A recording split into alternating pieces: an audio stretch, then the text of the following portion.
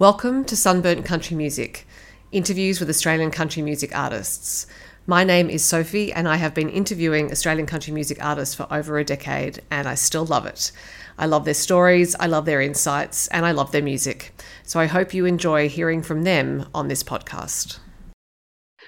Aurelle Brunjes is a singer-songwriter from far north Queensland who has been releasing singles over the past year. The latest is Stumbling, and we're going to talk about that and other things. Hello, Aurelle.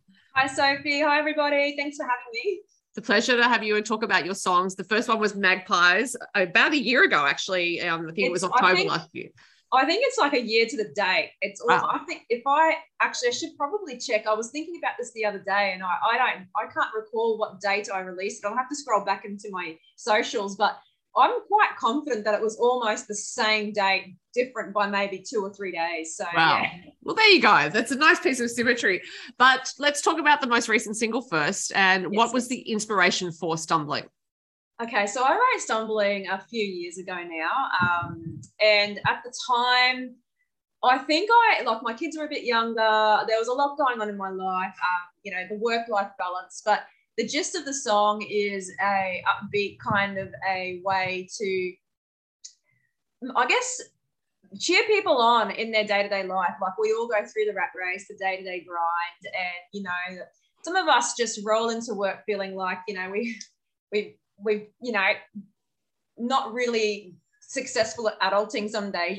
We're just getting the kids to school and rolling into work almost 5 minutes late, and we're feeling like a bit hopeless and stuff like that. And I kind of felt like I was having a run of those days, and I sort of thought, I wonder if everyone else feels like this, and started getting into conversations with people, and the conversations were pretty much identical and all about the rat race and Groundhog Day scenarios and, rolling on. And I turned it into a sort of an upbeat, humorous song. And at the same time, sort of roughly around the same time, I was diagnosed with an autoimmune disease called Meniere's disease. Okay.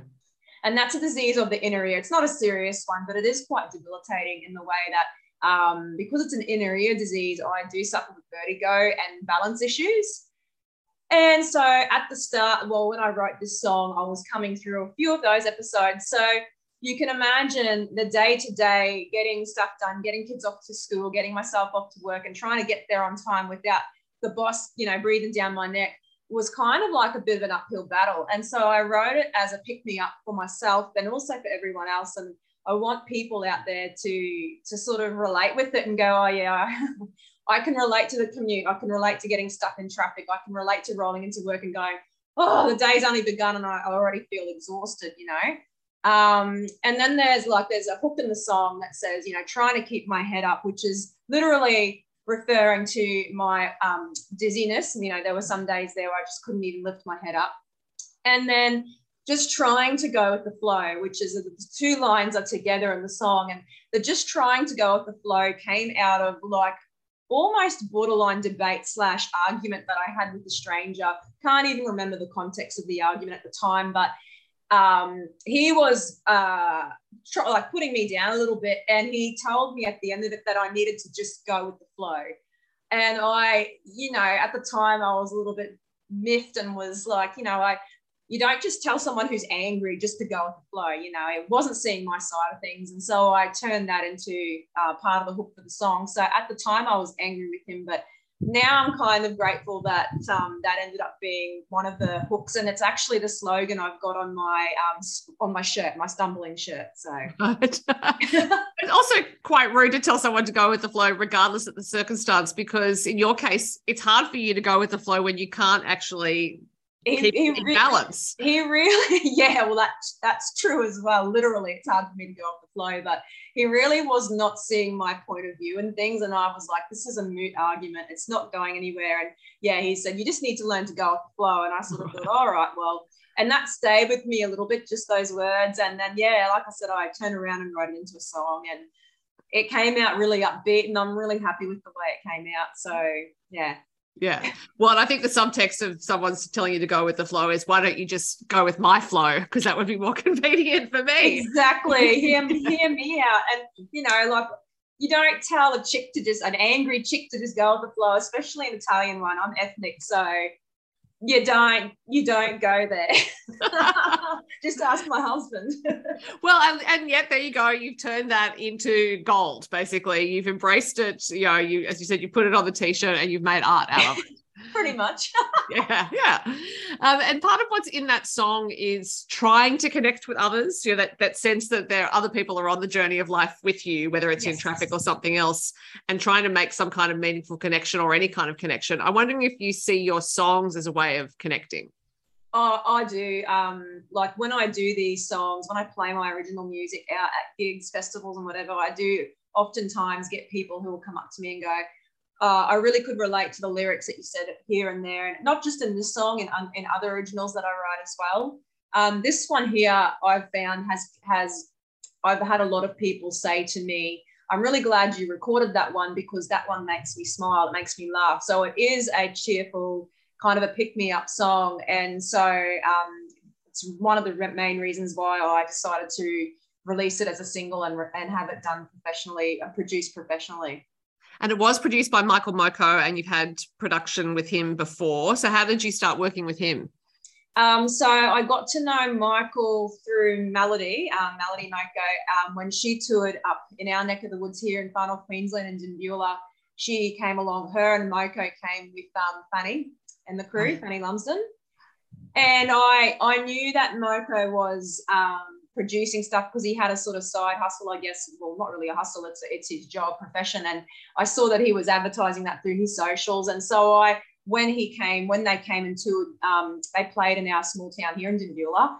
I approached him and said, look, you know, I was wondering if you would be interested in just doing a couple of songs for me because I'm not financial enough at the moment to be doing the whole production EP and etc. And he was really forthcoming. I was like, yep, just look me up. And then it was the struggle thereafter was constant lockdowns and trying to actually get in an airplane physically to fly to Brisbane and get these songs done.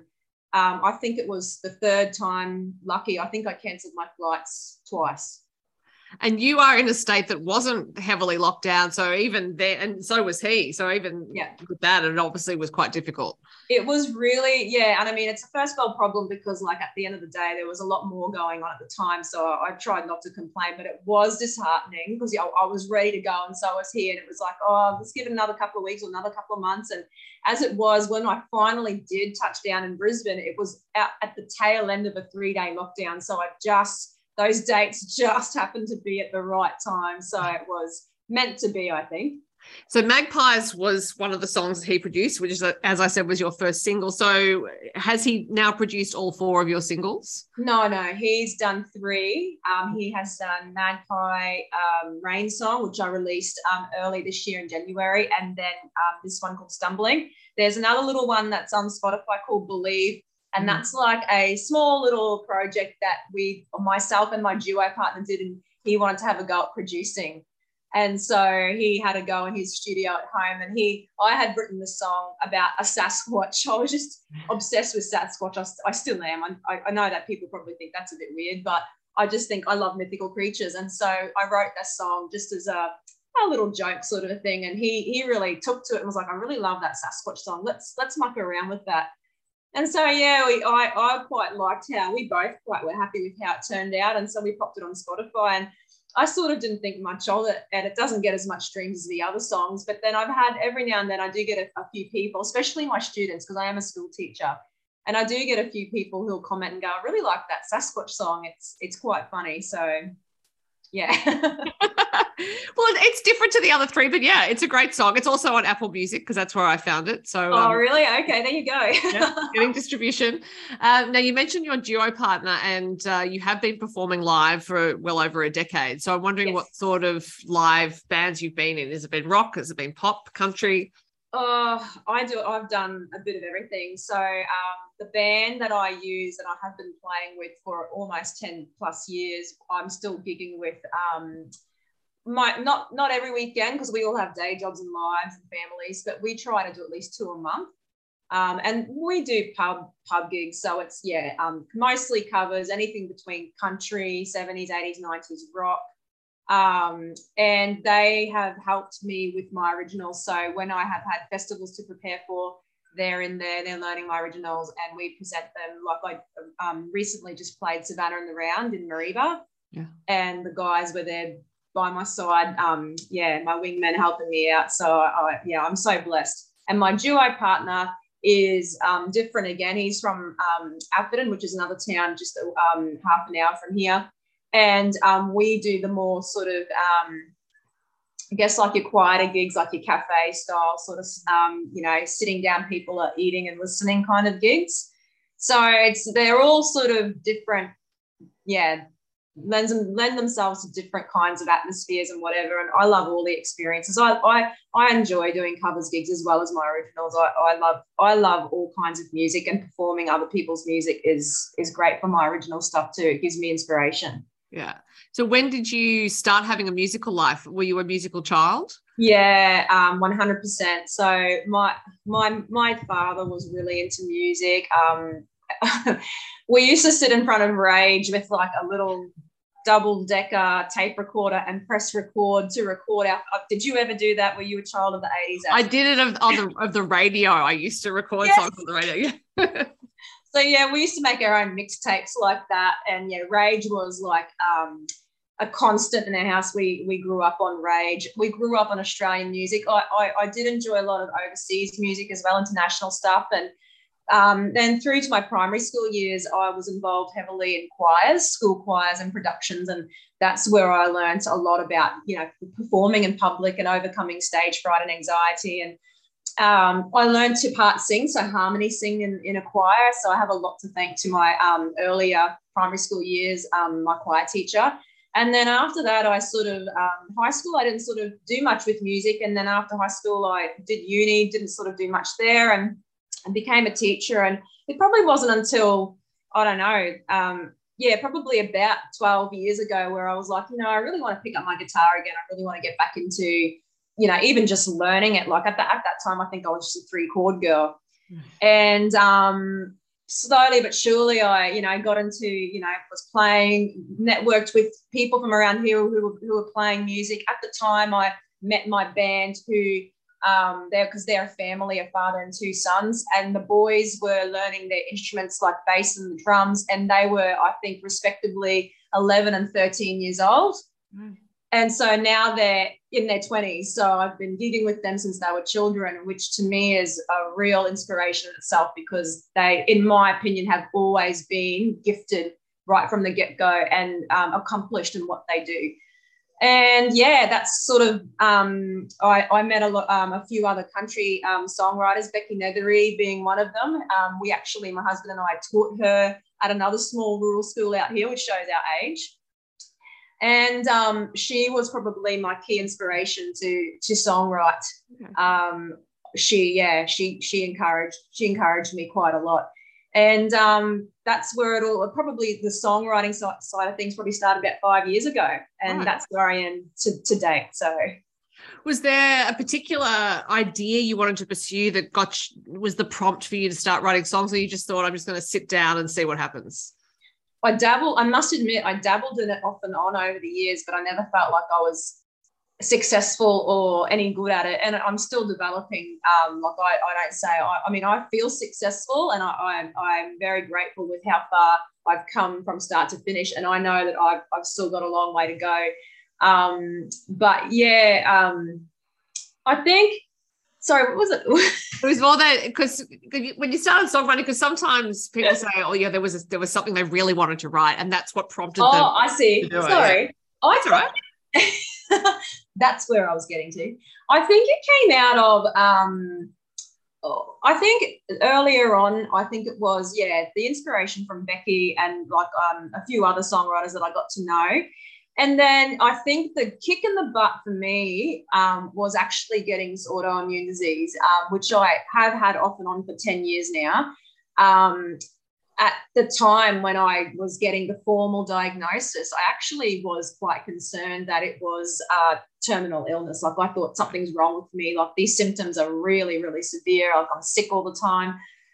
And so I went down that anxiety path of, holy, like, what if? And it turned out I was fine. Nothing was wrong with me. I had a brain. They did an MRI and there was a brain in there. So that was great. And I think it was at that point in my life where I was like, I've always sort of been the person that's like, yeah, I've got these sort of dreams, pipe dreams that I really want to do, but, I'll save it for later, or, it'll be there in 5 or 6 years' time. And that sort of kicked me in the butt and was like, that could have been a terminal diagnosis. And, why wait another minute? And so out of that, I, picked up my guitar and my pen and paper, and I started writing, and a lot of it was therapy. Stumbling especially was a therapy song. I was, trying to offload those feelings of, this is really a struggle for me day to day, but let's make a joke of it. Magpie, I wrote, it's quite a poignant thing actually, because Magpie I wrote when I was home off work because I was so ill. Right. And I was by myself for 3 weeks because I had taken leave from work just to get well again.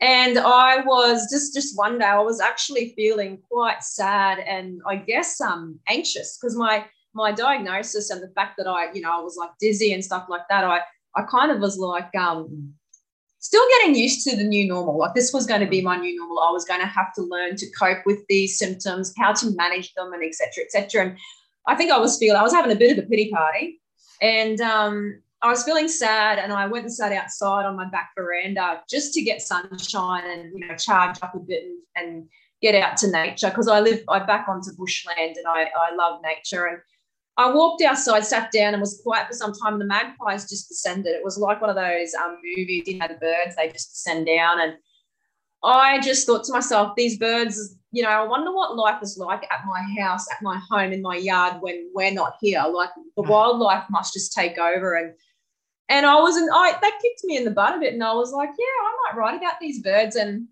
I'm a massive Johnny Cash fan. And I was like, I'm going to compare these birds to Johnny Cash, because Johnny Cash is a rebel. He dresses in black, a little bit misunderstood. You either love him or you don't, I guess. I love him. And I feel the same for the magpies. There's a lot of similarities there. So I don't know if Johnny Cash should be 100% happy with the fact that I've done the likeness there between the pair of them. But for me, I was like, I'm going to sit down and I'm going to pen this song, and definitely distracted me from got me out of my funk, so to speak. And I think I penned Magpie in, it was probably a 20-minute job. I was just really in the zone. Yeah. And I performed that. I performed that live, actually. My very first radio interview at FNQ Originals in Cairns about 3 years ago, and that was the first time any of my family or friends had ever heard Magpie. Right. And I had so many inboxes after that going, that was such a good song. And I think at that time it was still all new and raw to me, and I had mixed feelings about how people would interpret my art and my music. And so to have such good feedback was, it just all, and after that, everything was it just snowballed, and I was addicted to songwriting. So. Well, and it is a really vulnerable thing to put your art out into the world, to have a song that your family and friends haven't heard, let alone everyone else when you're putting on radio. On radio. It is a scary moment. And it was live. So the whole time, all I was thinking was, what if I stuff this up? And I didn't. But it was quite funny. It was my first ever radio interview, and I was nervous because I actually didn't think it was going to be live. I thought it would be pre-recorded, and I found out it was live like the minute before it was going to air. And I'm sitting there, rookie me, I'm sitting there, and the lovely guy, Adam Stephen, his name is, he introduced me, and he said to me, welcome to FNQ Originals. And instead of saying thank you, I said welcome. And I've never lived that down. So pretty much I was welcoming him to his own radio station. Well, that just means you're a friendly person. All my friends heard it, and my family, and it is still something I've never lived down, but I can have a good laugh about it. So yeah. Well, I have to say I've always loved magpies, except I got swooped for the first time in my life recently, and it drew blood. And I felt it was, I just thought it was such a rude thing to do. It was in my local area. I've walked there multiple times at this time of year. And I just thought, how dare you? How dare you swoop me in my own neighborhood? They are so, what do you call it? Temperamental. Like we're surrounded by them here. We've got so many, but we've got other bird life as well. And so I don't think they get too territorial. But I've noticed in the long time, more than a decade that I've been here, they tend to, I've heard that they're family groups. Mm-hmm. So I have a feeling that these generations of magpies that are coming through are used to us and know us. Right. But on the occasion, we do get one that gets a little bit swoop happy. Okay. But nothing serious. He's never connected, but he or she definitely does have a good red hot go at us. I do know that they are dangerous, but you know what? Like we have plovers. Have you got plovers down where you are? Not in the immediate vicinity, but I do see them around. Yeah. They are swoop happy, and you know, your good old woolly wagtails and your peewees, which are magpie larks, they love a good swoop as well. So look, welcome to Australia. We're just walking targets, I think. Is the story. Everything's trying to get us from down the ground, from up above. Yeah, watch where you go. But you mentioned, you know, where you live and the birds, and you have one of your other songs is Rain Song, which is also about the natural world. So clearly for you, this is a constant source of inspiration, the natural world. I love where I live. Far North Queensland is a beautiful spot. It's hot though. Like I'm not going to hold back. It's hot. It's either too dry, or very, very soggy and wet with humidity like the Amazon. But I love the landscape, and I love the ebb and flow, like the changes throughout the seasons, and that's where Rain Song was born out of. But it also was, I actually wrote that during the bushfires that took place of 2019, I think it was. And I felt really helpless living up here. I mean, we get our fair share of bushfires too, but that was quite, as you know, it was horrendous. And once again, I picked up my guitar and my pen and paper, and I was like, I just wanted to write almost like a prayer. And the hook in that song is send it down, send it all around. And I just sort of thought to myself, if it works, that'd be great.